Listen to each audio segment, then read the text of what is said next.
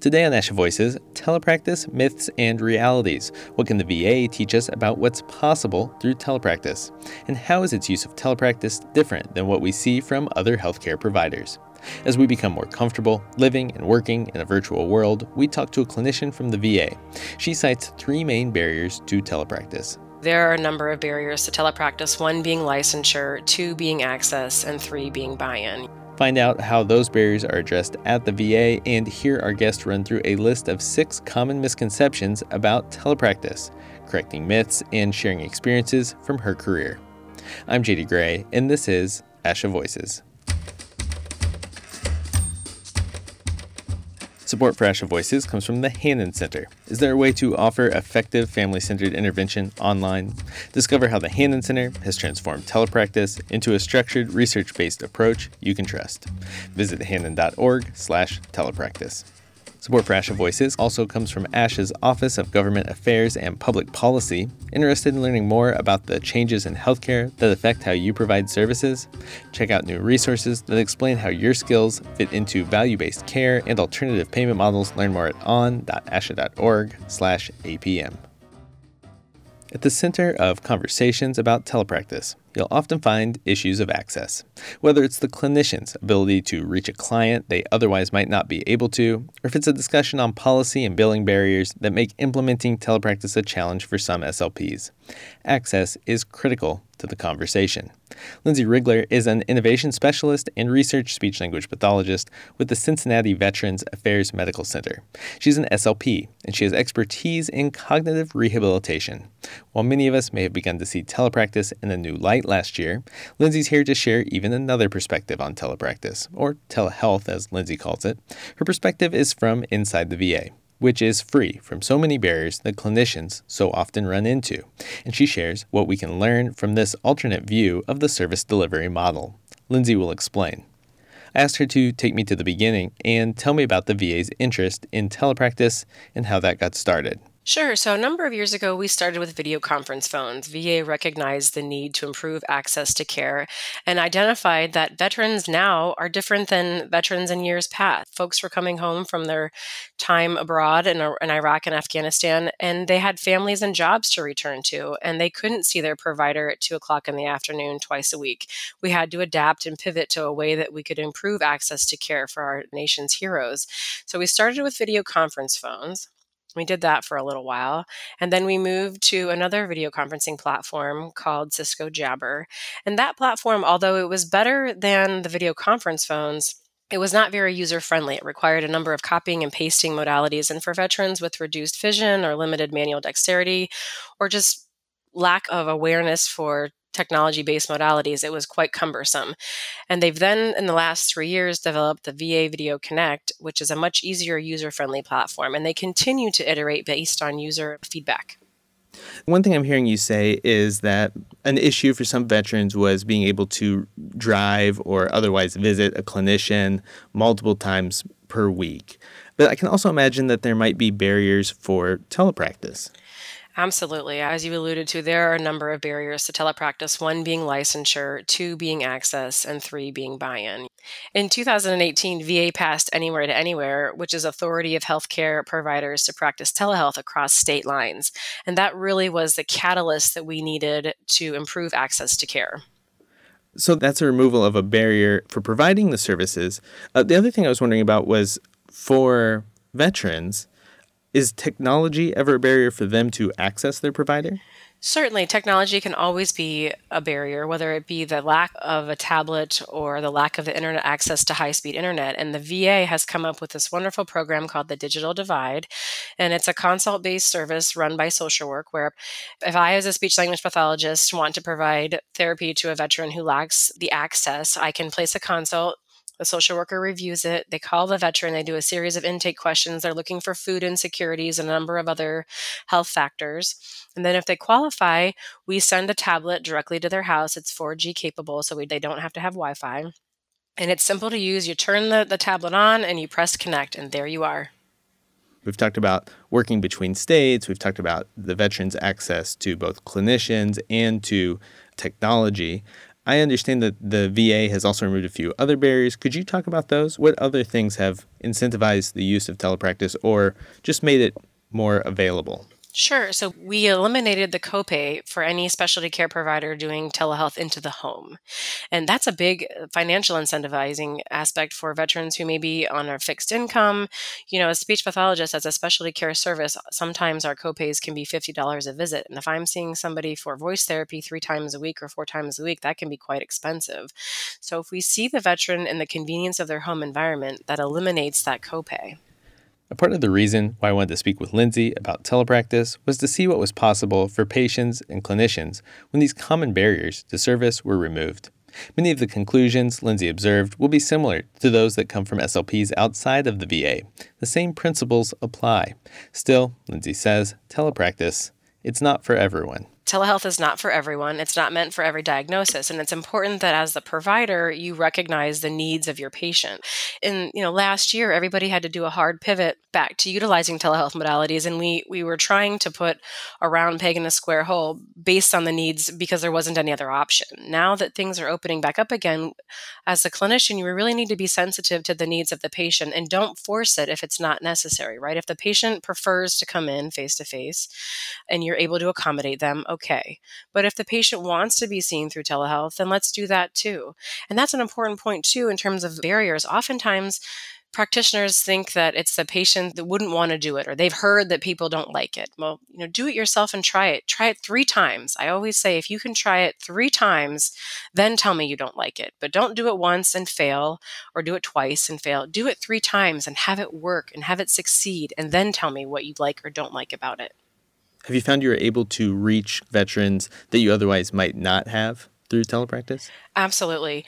If you think about some of our older populations, I live in Ohio, and what happens every fall?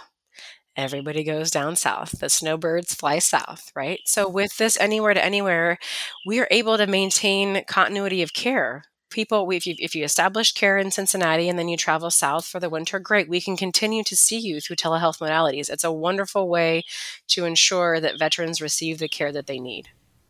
After hearing the many differences in the way the VA is allowed to operate, I asked Lindsay what the VA might teach other clinicians about what's possible through telepractice. The bottom line is that the possibilities are endless. And I think with the right training and the right mindset, clinicians can continue to utilize telehealth in whatever way they imagine.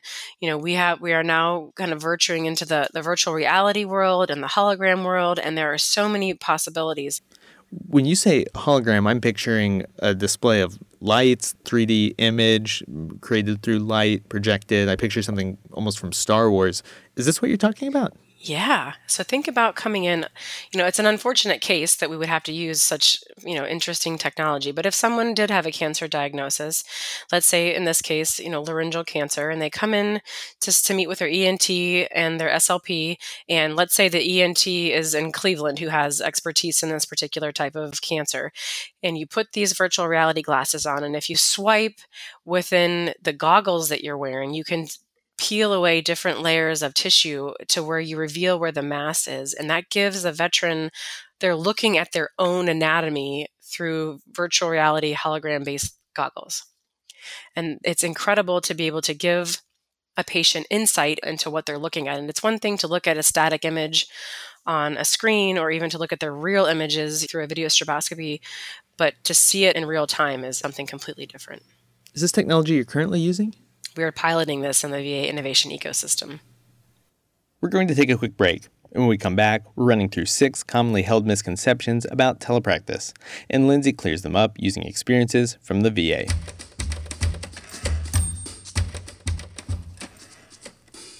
Support for Asha Voices comes from the Hanen Center. The Hanen Center's telepractice programs make it easy for you to involve parents in their child's early language intervention from the comfort of their homes. As a Hanen member, you have the option to lead evidence-based parent programs online while maintaining best practice principles. Interactive group sessions, practice opportunities, and parent-to-parent support ensure the same high-quality learning experience as Hanen's acclaimed in-person programs. Visit hanen.org/telepractice. Support for ASHA Voices also comes from ASHA's Office of Government Affairs and Public Policy. Check out new resources on alternative payment models, or APMs. Learn how your services fit into the changing healthcare world and find more information about value-based care, including what APMs mean for reimbursement and how ASHA is engaging on issues surrounding APMs. Find those resources at on.asha.org/APM. I want to go through a list of misconceptions about telepractice. We'll be sort of myth busting. These are common things that people might say about reasons why not to do telepractice or why they think it's not possible. This list comes from the ASHA healthcare team, and I've got 6 items, so let's get started. Okay, so if you've been listening to the podcast, you'll know about this one, but number 1 is you cannot provide dysphagia services remotely. Have you found this to be true or untrue? Untrue. Can you tell me a little bit about that? Is that something that the VA offers? Absolutely. We do dysphagia intervention through telehealth and have been for quite some time. Again, recognizing the limitations, we can't physically touch the veteran. But again, if you have a caregiver present, and again, as we talked about before, we have to recognize the patient and the need. If we suspect, based on chart review that the veteran is a high risk for aspiration, then maybe this isn't the best modality to do dysphagia intervention. But by and large, use your clinical judgment and document what the limitations are. For more on what's possible with telepractice and dysphagia, I recommend checking out the ASHA Voices archive. You can hear interviews with experts like Georgia Malandraki, an SLP who works specifically with telepractice and dysphagia. She's been featured on 2 episodes, and I'm highlighting her specifically because she's participating in the upcoming ASHA online conference called Empowering SLPs in Healthcare: Breaking Barriers and Shaping Solutions. You can find details about that at asha.org/events. Moving on to item number 2 on my list, it reads, you always need a facilitator with a patient to make telepractice work. I asked Lindsay how a clinician can make telepractice work if the client or the patient, or in her case, the veteran, is not with anyone else. Great question. And although I would say that a facilitator, a caregiver, whomever is always ideal, you can absolutely conduct telehealth in the absence of one. And again, it's communicating with your patient, set them up for success. If you have the opportunity to meet with your patient face-to-face prior to your telehealth visit, review what strategies are important for a successful telehealth visit. Lighting is important, the angle of the camera, familiarizing the patient with the technology, being able to communicate what the needs are. And honestly, as the clinician, if you have a solid foundational understanding of the telehealth platform, you can walk that person through how to change the view on their tablet, on their computer, on their smartphone to maximize the outcome of the visit. We're going to go on to number 3 now. And this one is you have 2 options. You can only do telepractice or you can only do in-person. You can't combine them for a hybrid approach. Have you ever seen experiences where a hybrid approach is appropriate? Absolutely. A hybrid. I totally encourage a hybrid approach. Oftentimes, if you have to do an evaluation in person and then you go home or the person goes home and you do your follow-up for their home-based program, that's ideal. I think if in some instances, patients who maybe lack transportation and modality, if they have to be seen in clinic, if you give them a diet recommendation, they come in for a modified barium follow and study, and then you follow up with them 2 days later in their home to see, one, if they're continuing their exercises, if they're continuing their modified diet, and check in with them. I absolutely am 100% for a hybrid approach. That's a really great example. Okay, so here we're going to go to number 4. The quality of care in remote sessions is not as high as it is for in-person sessions. This is something that I think a lot of clinicians are concerned about, and it's something that I think a lot of people receiving those services, that may be where their apprehension could come from. You're exactly right, and we hear this quite often. But I have to argue that seeing someone in their home environment is very different than seeing them in your sterile clinic environment. And again, depending on what you're seeing your veteran for or what you're treating your patient for, if you're doing a cognitive rehab-based intervention, to see them in their home environment is amazing because you can really use that opportunity to provide functional skills. If you are doing swallowing therapy in the home, you can utilize the food in their cabinet, things that they're familiar with eating, not, your Lorna Doone cookies. They may not like those cookies and they may never eat them. So again, think about the practicality of it. To see someone in their home environment is very different than a sterile controlled environment. And I had said cognitive rehab is my bread and butter. And People sometimes come into the hospital and they do great in my session. Why? Because it's quiet, there's no distractions, and they feel comfortable. When you get them home and they have 3 screaming toddlers in the background and there's construction going on and their lighting is terrible because they have a migraine and the lights are turned off, that's a completely different environment. And we need to be able to give them the strategies that they need to be successful in their home environment, not in the clinic environment. When we talk about patient-centered care, this is giving an option to maybe more acutely zone in on just what that patient would be needing.